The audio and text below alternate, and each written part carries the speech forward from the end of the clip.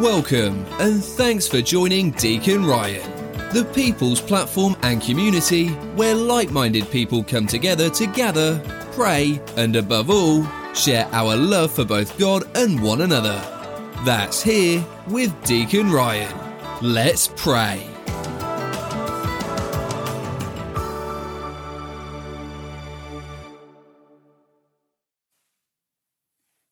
The Lord be with you, and with your spirit. A reading from the Holy Gospel according to Luke. Glory to you, O Lord. Tax collectors and sinners were all drawing near to listen to Jesus. But the Pharisees and scribes began to complain, saying, "This man welcomes sinners and eats with them." So to them Jesus addressed this parable. A man had 2 sons, and the younger son said to his father, "Father, give me the share of your estate that should come to me." So the father divided the property between them. After a few days, the younger son collected all his belongings and set off to a distant country, where he squandered his inheritance on a life of dissipation. When he had freely spent everything, a severe famine struck that country, and he found himself in dire need. So he hired himself out to one of the local citizens, who sent him to his farm to tend the swine. And he longed to eat his fill of the pods of which the swine fed, but nobody gave him any.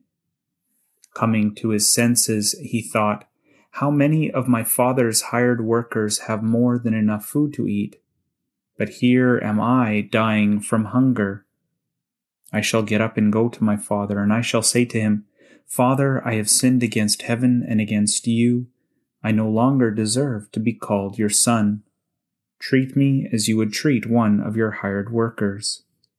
So he got up and went back to his father. While he was still a long way off, his father caught sight of him and was filled with compassion. He ran to his son, embraced him, and kissed him. He said to him, 'Father, I have sinned against heaven and against you. I no longer deserve to be called your son.' But his father ordered his servants, 'Quickly bring the finest robe and put it on him. Put a ring on his finger and sandals on his feet. Take the fattened calf and slaughter it. Then let us celebrate with a feast, because this son of mine was dead and has come to life again. He was lost and has been found.' Then the celebration began. Now the older son had been out in the field, and on his way back, as he neared the house, he heard the sound of music and dancing. He called one of the servants and asked what this might mean. The servant said to him, 'Your brother has returned, and your father has slaughtered the fattened calf, because he has him back safe and sound.' He became angry. And when he refused to enter the house, his father came out and pleaded with him. He said to his father in reply, 'Look, all these years I served you, and not once did I disobey your orders. Yet you never gave me even a young goat to feast on with my friends. But when your son returns, who swallowed up your property with prostitutes, for him you slaughter the fattened calf.' He said to him, 'My son, you are here with me always. Everything I have is yours. But now we must celebrate and rejoice, because your brother was dead and has come to life again. He was lost and has been found.'" The Gospel of the Lord. Praise to you, Lord Jesus Christ. My dear brothers and sisters in Christ, it is an absolute honor to be with you tonight to serve you this chapel community. I want to thank Father Joseph Paul for requesting temporary permission while I wait for my stable faculties to be granted. I never anticipated that one of my Lenten sacrifices would be that of my diaconal service. But I pray that very soon I will be a fixture here in this chapel community. Speaking of fixtures, I really hope they get me a stool or something, as either the cold weather in my Canadian home stunted my growth, or this ambo is really high.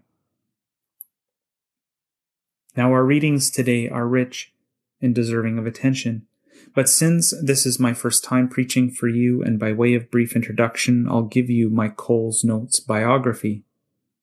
My name is Deacon Ryan Sales. I'm married. My wife Anna is my better half, way smarter, way funnier, way more beautiful, and way holier than I am. And I'm certain that being married to me is her get out of purgatory free card. Together we have a 23-year-old adopted son who has given us 4 beautiful grandchildren, and we have a 13-year-old daughter. I'm a convert to the faith. 3 amazing women bringing me to Christ. My paternal grandmother, my wife, and our Blessed Mother. Now, for those of you that say that midlife crises don't exist, or that turning 40 isn't anything special, in my 40th year, I became a grandfather, saw my baby girl hit double digits, and started to lose my hair.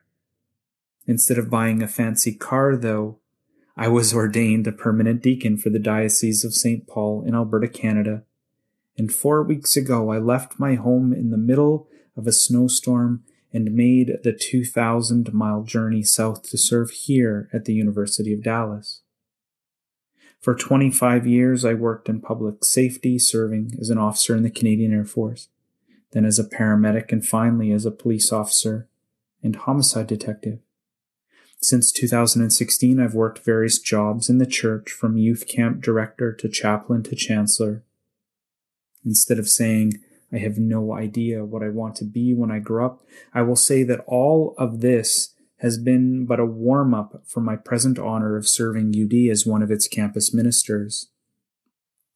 And more importantly, in the brief time I've been here, including 1 week spent with an inspiring group of students on our alternative spring break, I have already come to love all of you, our faculty, staff, students, and generous benefactors. Please pray for me, my ministry, and especially my family, just as I pray for each of you. Now, when I first arrived in the chapel, one of the things that caught my eye was the vase of bare branches on the table near the entrance. I inquired about its meaning and was told that you will see them in parishes during Lent, the barren branches calling to mind the desert where Jesus fasted and prayed.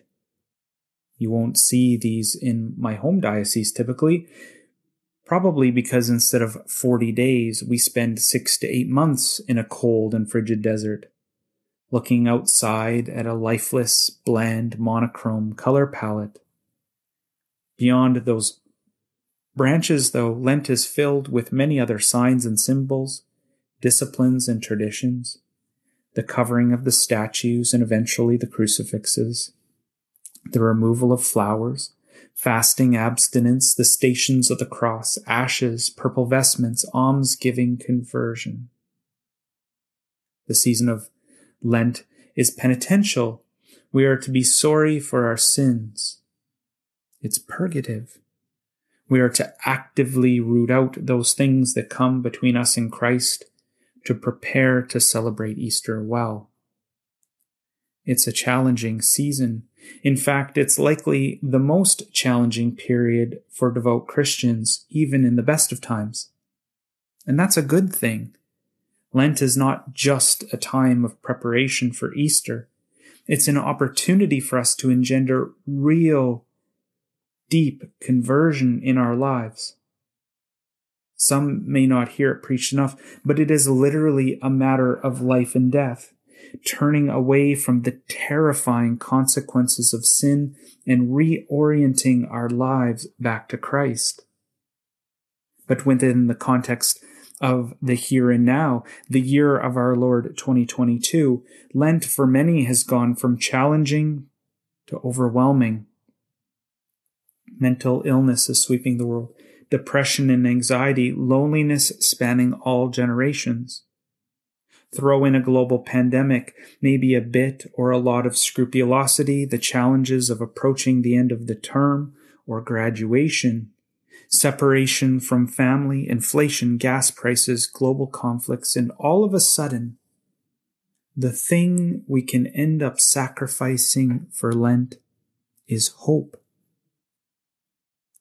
My friends, I want to remind us all that the only thing we will never be able to sacrifice at Lent, the one thing we will never be able to give up, is the love our Lord and Savior Jesus Christ has for us, and the fact that He has conquered death. The battle is won despite what we have done or failed to do. No matter whether we insult our Father by demanding our inheritance before He has even died, no matter if we take that inheritance and squander it away on a life of dissipation, no matter if we feel like we've insulted God because we only did a single genuflection instead of a double genuflection, no matter what the circumstances of the world are, famine, war, global pandemics, no matter what happens, our Lord is always there, watching for us, yearning for us, loving us, waiting for us to return to Him. Our Lord is there, and when we return to Him, He will do just as the Father did in our gospel. He will throw convention and propriety to the wind and rush out to embrace us. Our second reading reminds us of the forgiveness we are offered. We read, "Whoever is in Christ is a new creation. The old things have passed away. Behold, new things have come." And all this is from God, who has reconciled us to Himself through Christ and given us the ministry of reconciliation. Namely, God was reconciling the world to Himself in Christ, not counting their trespasses against them, and entrusting to us the message of reconciliation. And how did this happen, my friends? We read, "For our sake He made Him to be sin who did not know sin, so that we might become the righteousness of God in Him." My friends, we must never lose sight of how radical this is, how foolish our Lord's love is for us. Most non-Christian religions focus on the expiatory actions of man. It is humanity seeking to make things right with their God or gods. And yet our God loves us so much that He came to us. He didn't wait for us, but rather, as Pope Benedict wrote, the cross stands there, not as a work of expiation that mankind offers to the wrathful God, but as the expression of that foolish love of God's that gives itself away to the point of humiliation in order thus to save man. It is His approach to us, not the other way around.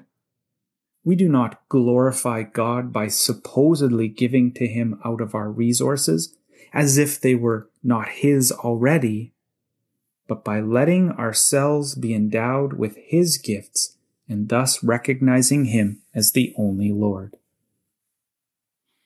My friends, I try to end every homily with a call to action. In this context, I won't call it homework, so please, students, spare my life. As we continue our Lenten journey, and especially for those who are struggling, I want to remind you of the words of our wise campus chaplain in several of his recent homilies.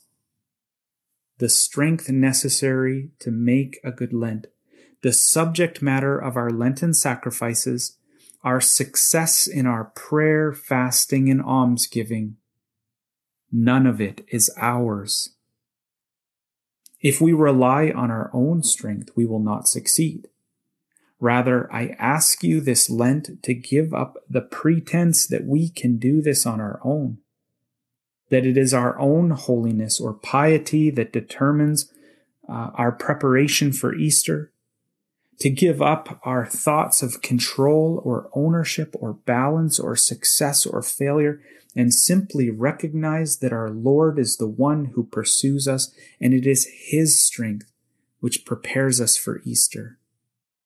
It was the Father's initiative that saw His Son condescended and made man such that we could become like God.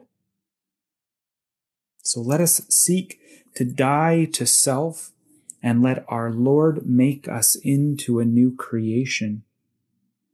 This Easter, I pray that each and every one of us will hear the words, "But now we must celebrate and rejoice because our brother was dead and has come to life again. He was lost and has been found." Amen. Thanks once again for taking the time to join Deacon Ryan, the people's platform and community where like-minded people come together to gather, pray, and above all, share our love for both God and one another. That's Here with Deacon Ryan.